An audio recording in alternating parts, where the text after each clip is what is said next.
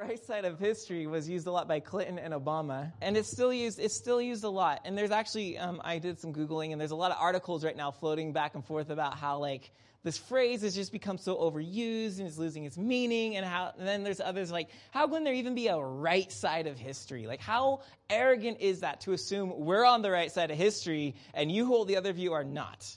And that's usually how it's used. It's a bullying term to say, look, get in line with our views because we're on the right side of history. Okay, well, I have two problems with this. You've probably rant for a while, but there's two specific problems I have with this. The first is, whose right side are we talking about? Whose right side of history are we talking about? Because on any given issue, there are people on one side that claim they're on the right side of history, and on the other side who claim they're on the right side of history. I mean, really, do you think the other side's saying, nah, we're on the wrong side of history and we're okay with that? Like, that's not usually how that goes.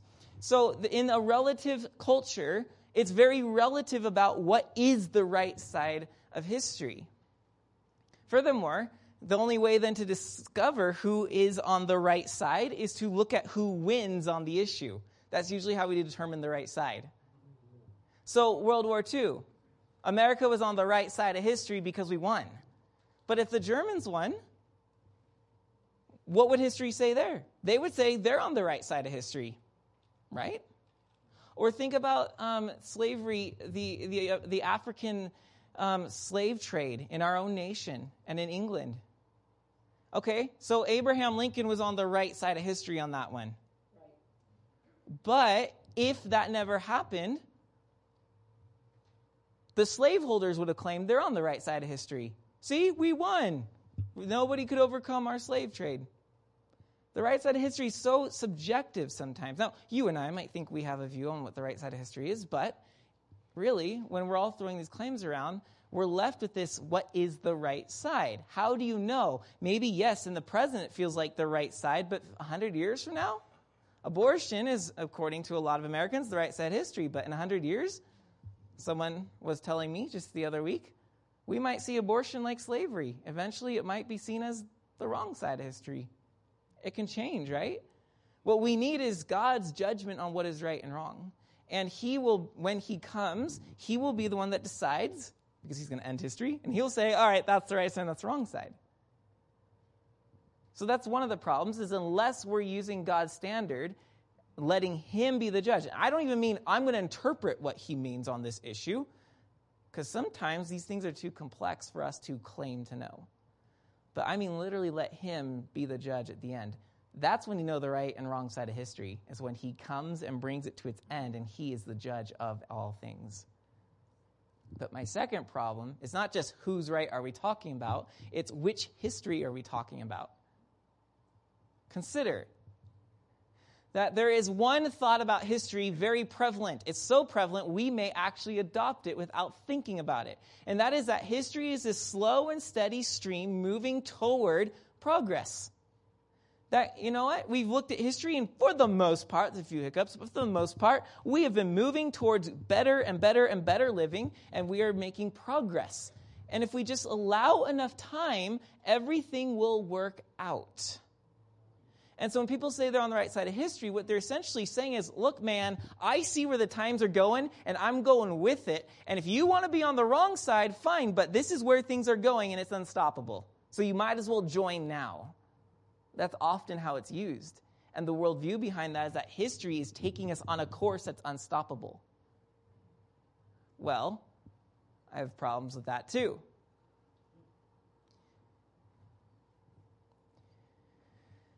Evil is never taken into the equation when we talk about history in that sense. It's as if, given enough time, if we continue to move down in a certain direction of progress, everything will sort of right itself out. But C.S. Lewis called some severe criticism to this thinking and said, wait a minute. You cannot just think that by finishing the math sum and by getting to the end, as long as you endure and get to the end, you're going to get it right. Because if you made a mistake somewhere in the middle, the only way to get to the right answer is to go back and to fix your mistake. Progress for the sake of moving forward does not necessarily make things better. And the problem with thinking that history is just progressing us down this stream is that it is not actually trying to correct the wrongs of the past. Evil does not have an answer in this way. It's just saying, we'll eventually rise above it. But what about what happened before? Can we just brush that under the rug? Can we really just forget about that? Of course not. And Christianity cannot allow us to just forget about that. See, God's history is different. God's history is more like, well, if history was like this hereby cord,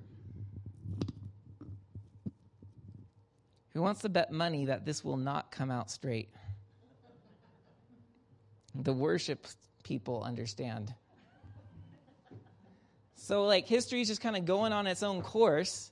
Of course, that would happen. Here we go. All right, so we got a nice dandy knot in here. See this tangle? This is beautiful. Whoops. This is the way history really looks right there, right? Now, those that want to buy into history is just eventually going to get better and better if we just let it keep going. Think that it's like this nice little straight line. Of course, they're not that naive. It wiggles and waggles, and there's like hiccups there, like, oh, that war was bad, that genocide was bad. But for the most part, it's working its way out. But we still got to deal with this. And what C.S. Lewis says is that this here, it will not just develop. Given enough time, it's just going to develop itself and straighten itself out. Well, actually, you know what happens is if we think that that's the case, we're going to keep pushing the train of progress forward, and that knot, as you pull, is going to get tighter and harder to undo. So what Lewis says is rather, evil has to be undone bit by bit. You have to go back, and you have to solve these things and work it. Yeah, that was a real knot. That's good. There's 2 knots here. Anyways, you get the point. It takes some time, and you got to go through this, or it's just going to get yanked on, tugged, and get tighter and tighter. This is what we're dealing with, and this is why it's hard to claim that this or that, or this person or that person are on the right side of history. There's a better question to be asking, and it's not what is the right side of history, it is what is the right solution for history. If this unweaving line has its tangles and its knots, and the knots are evil and the problem of the fall, if it has these knots in it, we don't need to know, oh yeah, what side of the knot is the right one. Both ends you pull aren't going to solve it. What we need to know is what is the right solution for this knot? What is the right solution for the line of history? What will get the kinks out? And that, I believe, we will see to an extent here in Isaiah's passage. There's this emphasis on history, and let's look at it. So what we're going to see in chapter 63 is this sobering vision. It's ugly. And at first I was like, no, not this passage. I really have to teach it. So I added more chapters so I don't really have to teach it. I'm just kidding. We're going to see that really sobering vision. And then in the middle of 63, the prophet's going to launch into a prayer. It's going to take us all the way through chapter 64. Then in 65, God's going to respond to the prayer and say, you sure you want me to answer that? Okay, so let's look at it. Chapter 63, verse 1. Oh, wait. Before we read 63, verse 1, I need to remind you, because we had Freedom Sunday last week and didn't quite get the whole context as you looked at a verse. But remember in chapter 60, Isaiah says, arise, shine, for your light has come, and the glory of Yahweh has risen upon you. In chapter 60, Isaiah sees the glory that will rise. There's a good future for God's people. Now, this half-light, is it dawn or is it dusk, might be confusing, and the world might debate, no, we're getting better. No, we're getting worse. But the Bible says it's dawn. It's going to rise and be happy. But for some people, it's going to set and be darkness. But Isaiah says, look, there is a glory that's coming. The light will rise. And then in chapter 61 and 2, both those chapters, he walked us through the proper responses to this coming glory so that our eyes will adjust to the light that will rise. Remember that? Because the coming glory sometimes seems absurd to our modernistic minds because it's our eyes that have not yet learned to see and behold the coming glory. So Isaiah says, look, preaching is given to us to adjust our eyes to this coming glory. Prayer is given to us to adjust our eyes to this coming glory. And the pilgrimage, the path, he goes back to that path going through the wilderness, that is given to us so that we can adjust our eyes as we walk on it. Now in chapter 63, the prayers that he told us to pray are answered. Now, to appreciate this, look at 62 verse 6.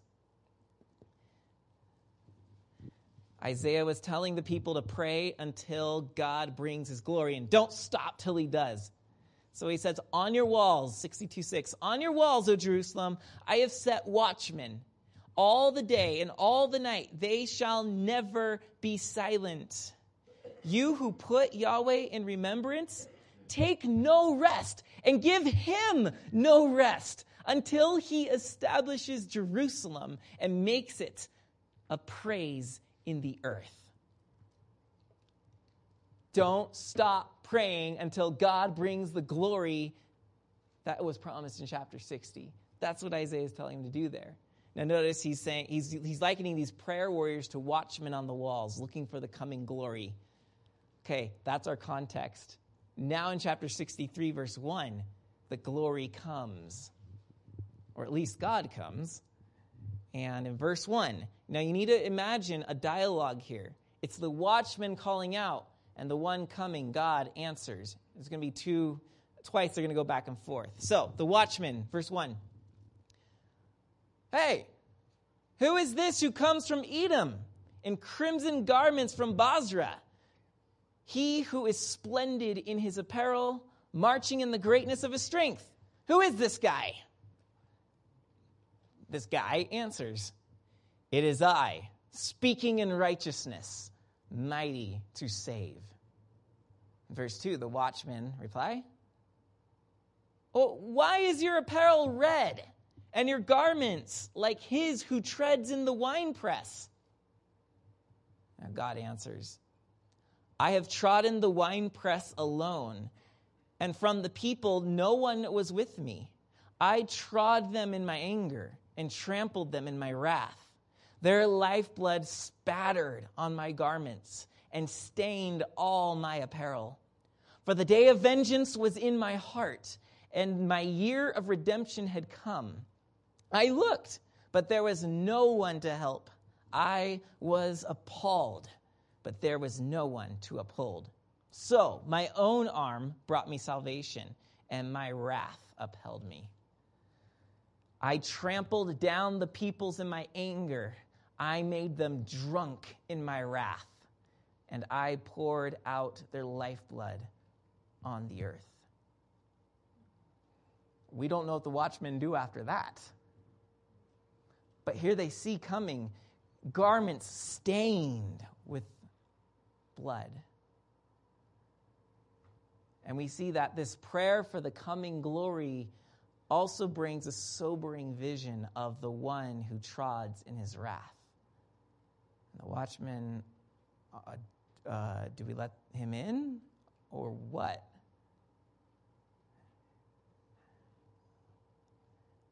We'll come back to this. Then, in response to this vision, the prophet prays.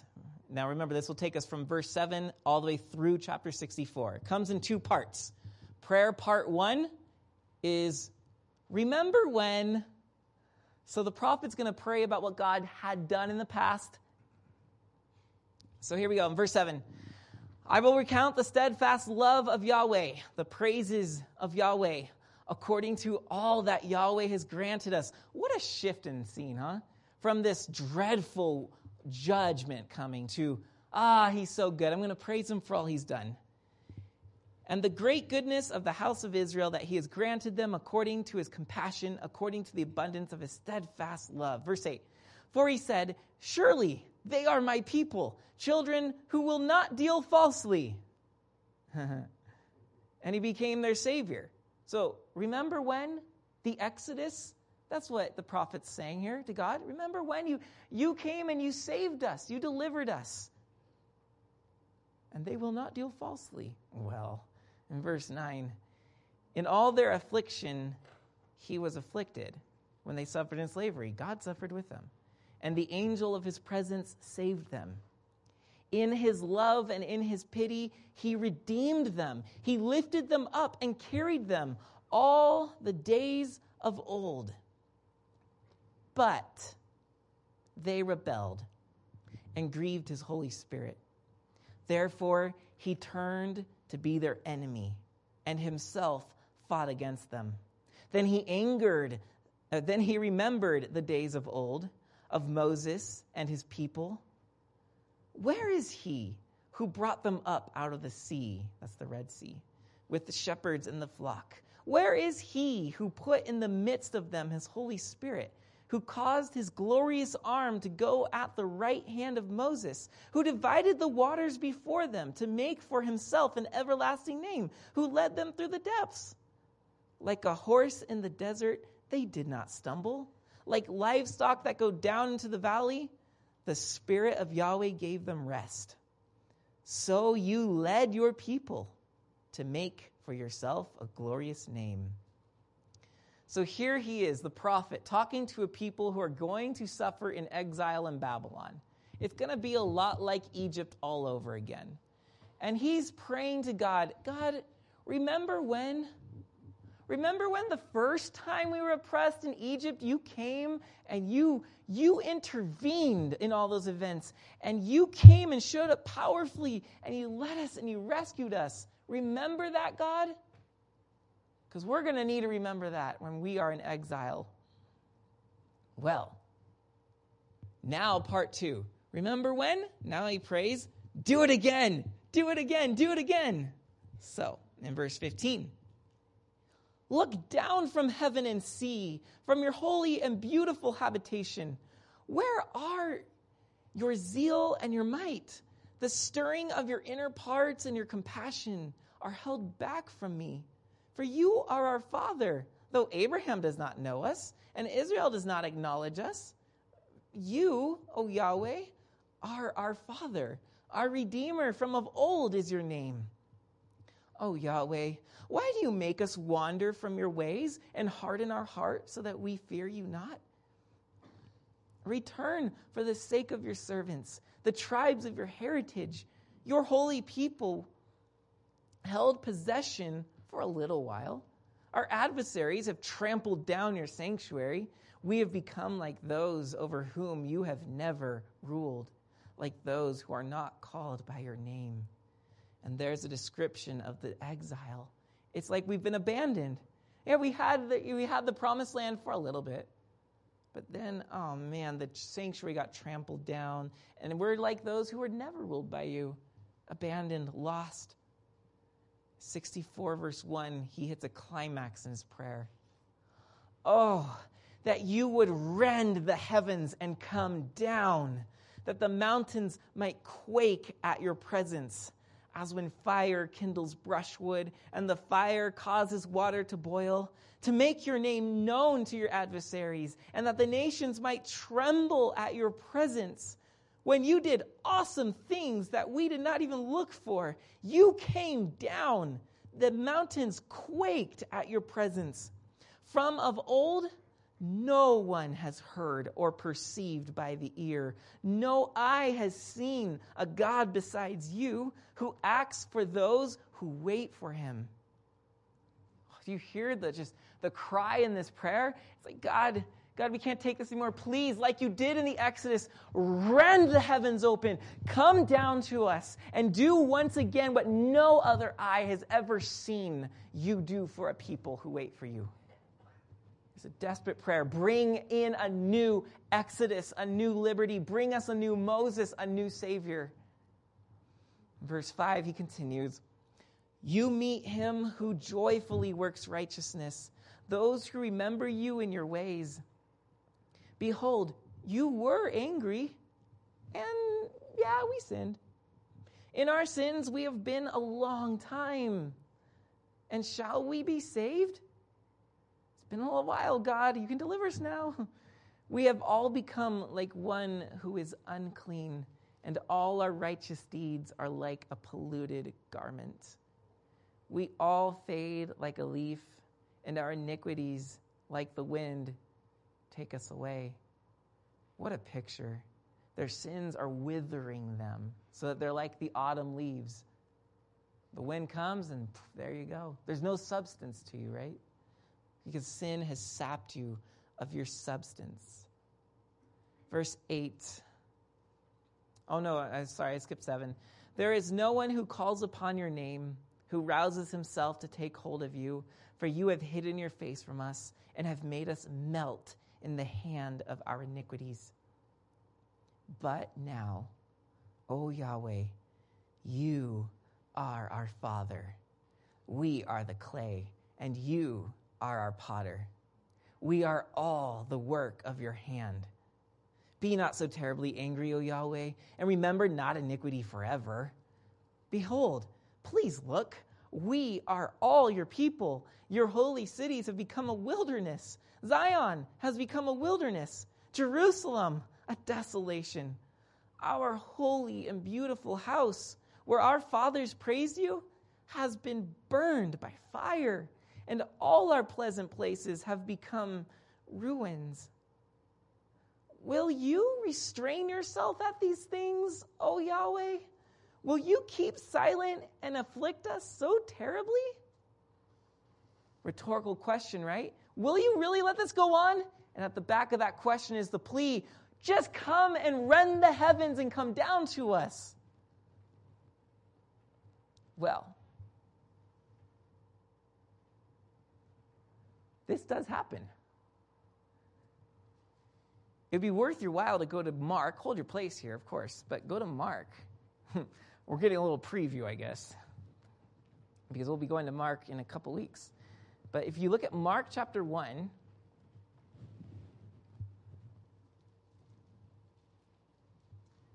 you will see this very prayer's wording written over the baptism of Jesus. It's unmistakable what Mark has to tell us about Jesus. So if you look at Mark chapter 1, verse 1, we read, the beginning of the gospel of Jesus Christ, the Son of God. As it is written in Isaiah the prophet, behold, I send my messenger before your face, who will prepare your way. The voice of one crying in the wilderness, prepare the way of the Lord, make his path straight. Now, you should know by now that that's Isaiah chapter 40, right? Verse 3. Now, John, the baptizer, appeared baptizing in the wilderness and proclaiming a baptism of repentance for the forgiveness of sins. Remember you heard the prayer we just read, right? And that they're mourning over the fact we've sinned and God was angry. That's why we're in the plight we're in. We sinned. Well, John comes and says, it's time, no more sin. We're coming out of this mess. And in verse 5, all the country of Judea and all Jerusalem were going out to him and were being baptized by him in the river Jordan, confessing their sins. They're finally turning. They're finally saying, God, you are our Father. You are the potter, and we are the clay. Now, verse 6, John was clothed with camel's hair and wore a leather belt around his waist and ate locusts and wild honey. And he preached, saying, by the way, if you want to try that diet with me this week, we can do that. And he preached, saying, after me comes he who is mightier than I, the strap of whose sandals I am not worthy to stoop down and untie. I have baptized you with water, but he will baptize you with the Holy Spirit. Now here we go, verse 9. In those days, while this whole revival is going on, and so that means, Jesus came from Nazareth of Galilee and was baptized by John in the Jordan. And when he came up out of the water, immediately he saw the heavens being torn open and the Spirit descending on him like a dove. Wow. he comes out of the waters and sees the heavens being torn open, which is the wording that our prophet uses in Isaiah 64 when he prays, "Oh, that you would rend the heavens and come down and save us."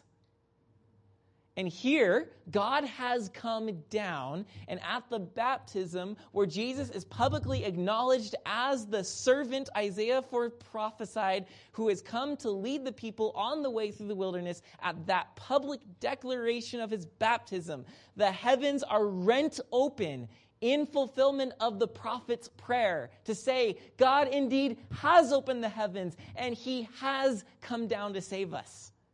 The Exodus, remember when, God, you once saved us? I am doing it again. And Jesus is your Moses. Follow him. He's leading you through the Red Sea of baptism. He is going to set things right. The so-called right side of history is here. To which the Bible is saying, yeah, better though.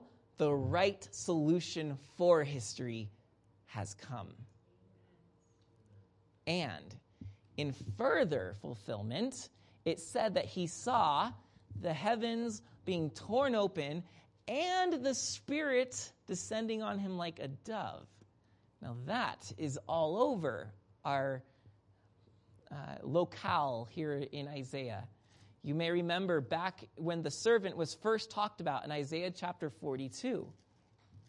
It said, "Behold, my servant whom I uphold, my chosen in whom my soul delights, I have put my Spirit upon him." By the way, my servant in whom my soul delights, that is what God says to Jesus when he comes out of the waters and says, "This is my son in whom I'm well pleased." It's just the Greek version of this Hebrew text. And then the Spirit comes upon him. The servant is revealed.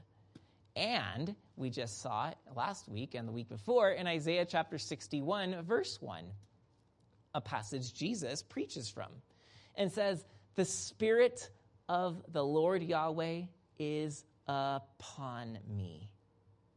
And here's Jesus. The heavens are torn open, and the Spirit is upon him. And God says, "This is the one whom I have pleasure in." Just like Isaiah said, "The servant will have my pleasure." He has my pleasure. So, God, remember when you once rent the heavens and came to save us? Please do it again. And in Jesus, God says, "I am doing it again." Friends, it may have taken Isaiah's prayer, depending on when you date this passage, anywhere from 700 to 500 years to be answered. 700 to 500 years. We cannot doubt that Israel continued to pray this for all those years. And what did he tell them to do? In chapter 62, you might remember, he said, keep praying until God does what he said he would do. It might take a while. But I don't think God's concerned with how long that cord of history is. As long as we are turning from our sins, we're undoing the evil that is in that cord. That's what he's looking for. And Jesus is leading us through everything, and he's not afraid to go to those places. Jesus wasn't like, yeah, let's just ignore all the hurting people here, but let's progress Jerusalem and take down the Romans. No, that wasn't his philosophy. He actually said, hey, if you want to follow me, things are going to get a lot worse for a while. I'm going to go to the cross for starts. The kingdom of God is coming in its glory, but you will see it coming in its glory when I am hung on the cross. Jesus, at that moment, was on the wrong side of history. The Romans made sure they made that clear. And for a long time, it looked to be that way. But 2,000 years later, Jesus is still king and Caesar is not.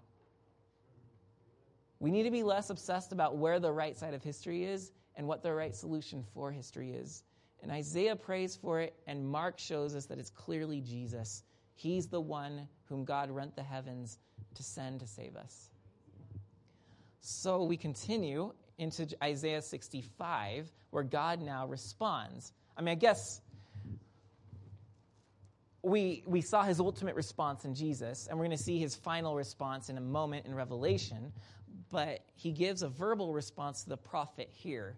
And it goes like this. So you have this sobering vision of the coming God, and there's blood all over his garments. Then you have the prophet praying, remember when you once saved us? Please do it again. Rend the heavens and come down. And now God's going to say, you sure about that? Okay. Just make sure you're prepared when I do rend the heavens and come down. Just make sure you're ready. So 65 verse 1. This is God now speaking. I was ready to be sought by those who did not ask for me. I was ready to be found by those who did not seek me. I said, here I am, to a nation that was not called by my name. I spread out my hands all the day to a rebellious people who walk in a way that is not good, following their own devices, a people who provoke me to my face continually, sacrificing in gardens and making offerings on bricks, who sit in tombs and spend the night in secret places, who eat pig's flesh and broth of tainted meat is in their vessels, who say, keep to yourself, do not come near me, for I am too holy for you. They are smoke in my nostrils, a fire that burns all the day. Whoa. Now, you've been camping, I am assuming, roasted marshmallows before, and you know very well how annoying that smoke is. Now, I've done some beach camps with youth groups, and they always like to have the evening teaching session around the campfire, which is great for everyone except the speaker. Because everyone gets to move, and they always give the speaker the place where the smoke is just like...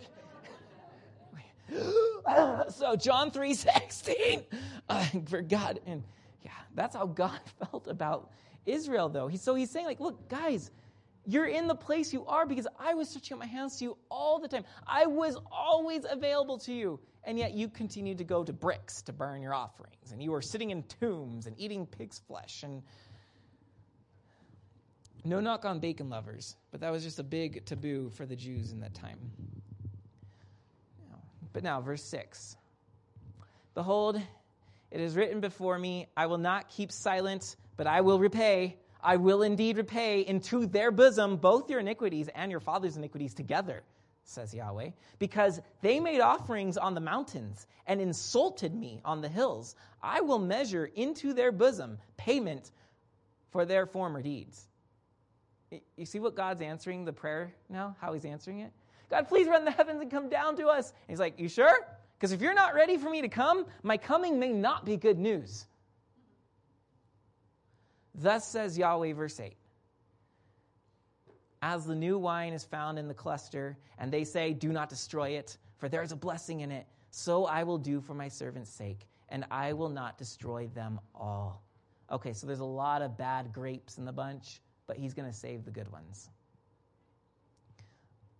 I will bring forth offspring from Jacob and from Judah, possessors of my mountains. My chosen shall possess it, and my servants shall dwell there. Sharon shall become a pasture for flocks, and the valley of Achor a place for herds to lie down, for my people who have sought me.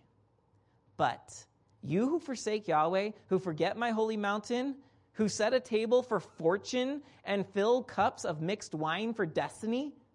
Doesn't that sound kind of like people who say, oh, we're on the right side of history. History's leading us. We're going to set the table and pour a cup for destiny and fortune. Yeah, well, for those of you who do that, verse 12, I will destine you to the sword, and all of you shall bow down to the slaughter. Because when I called, you did not answer. When I spoke, you did not listen. But you did what was evil in my eyes and chose what I did not delight in. So therefore, verse 13, thus says the Lord Yahweh, behold, my servants shall eat, but you shall be hungry.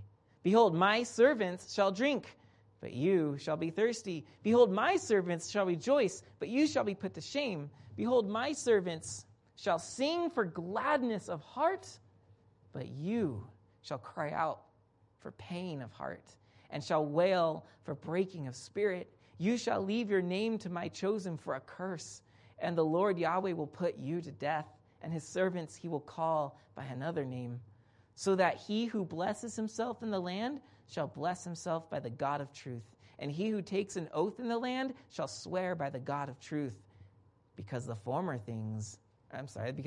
troubles are forgotten and are hidden from my eyes. Be prepared. That's what God has to say. You want me to run the heavens and come down? Just make sure you're ready when I do. So if you're praying this, make sure you are also putting your life in accordance to my coming. So I guess in a sense, there is a right side of history. And that is, are you going to be coming with God, or is he going to be coming against you at the end? In a way, what he's responding in chapter 65 is he's simply putting in words of warning the vision of chapter 63. You saw that terrible, sobering vision of the one drenched in blood coming to the gates of Jerusalem. So I'm telling you in chapter 65, Israel and Christians, I'm telling you that if you don't want to see that as a dreadful coming, then make sure you're prepared. Make sure you're worshiping me and you're serving me, and not just, doing your own thing. So in chapter 63, you see that sobering, dreadful vision, garments stained in red. One more place. You can hold your spot here in Isaiah, because we'll go to one more verse at the end. But we're going to go to Revelation for a minute, because Revelation also picks up on our passage. Revelation 19. So, in Revelation 18, the great city Babylon, symbolic for all of the evil, it falls. It falls. And in chapter 19, heaven rejoices. It's finally come. The kingdoms of the world have collapsed in Babylon. And now it's time for the kingdom of God to come to earth in and through his Christ. And so we see the coming in Revelation 19, verse 11. And please pay attention to how he is described. You'll pick up real easily, I think.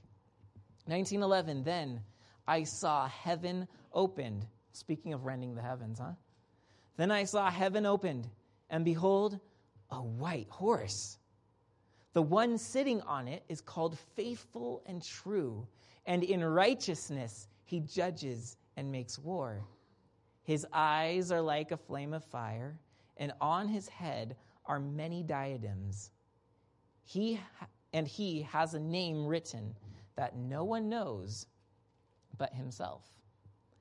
He is clothed in a robe dipped in blood. That is imagery of Isaiah 63. He's borrowing from it. He is clothed in a robe dipped in blood.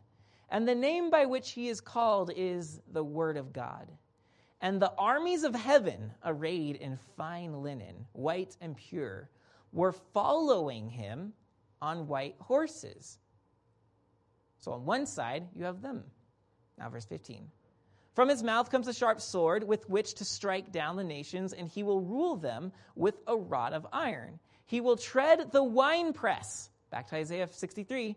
He will tread the winepress of the fury of the wrath of God the Almighty. And on his robe and on his thigh he has a name written, King of Kings and Lord of Lords. Now look at the other side of the end of history.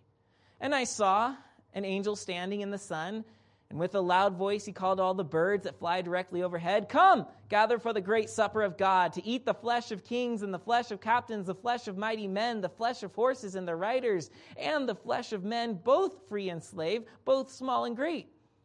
And I saw the beast and the kings of the earth with their armies gathered to make war against him who was sitting on the horse and against his army. And the beast was captured, and with it the false prophet, who in its presence had done the signs by which he deceived those who had received the mark of the beast, and those who worshipped its image. Wow. Okay.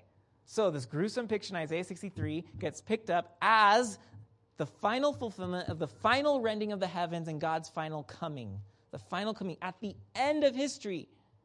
And so while Jesus is the solution for history, we see at the end of history there is a right and wrong side. And on one side is the one with blood-dipped robes and his saints and angels coming. And then on the other side it's the beast, Antichrist, and his prophet and the nations all gathering to make war against him who sits on the horse. So, what side are you on? What side are you on? It's not what side are you rooting for, friends. That is not what God is asking us to do. Yeah, we root for the good guys. Great. But as Isaiah said, as God answered to that prayer, you want me to come around the heavens and bring justice and to fix all the wrongs, but make sure that you're actually the one promoting good and not just rooting for it. Because the passive observer is just going to float down the river of status quo. It's fine. So, here's what we're calling. Here's to me the passage that's really calling me. And I think every time anyone who reads this sticks out. 64 verse 8. This is back in Isaiah. 64 verse 8. So we see the implications of everything here. And it says, but now. There's a turning point. There's a change. There's a moment where we get to make a turn in the road. As Lewis has said, progress is not just going to fix evil. It has to be undone. There's a moment when you have to go back and say, okay, let's fix this. But now, O Yahweh, you are our Father. Yep, we admit we had other fathers, we had other gods, we had other ways of doing things, but now, he prays, we are the clay, and you are our potter. And we are all the work of your hand. Those who are on the right side, in other words, are those who yield themselves like clay in the potter's hand. I fear that there are many Christians who treat their walk with God the way that many secularists treat the course of history. It's moving in a predetermined path, and it's gradually going to get better. Over time, all this stuff will fix itself out. So make sure you're on our right side of history. I fear that many Christians live their walks like that. I'm just kind of coasting. I'm just going to, as long as I just keep going to church and I keep doing the things I'm supposed to do, or as long as I don't deny God and worship other things, I should be good. Everything will sort itself out. Very passive. Just, God will take care of it. Here's the problem. If our cord, if this is our life and it has tangles in it, what do you think is going to happen if we just kind of let ourselves keep going? That knot is going to get harder and harder. And then you're going to continue to have problems with people in every situation. And you're going to keep thinking, why has everyone around me been living like they're from hell? Why does every situation I'm given have to curse me? That attitude is a person who's got knots getting way too tight in their life.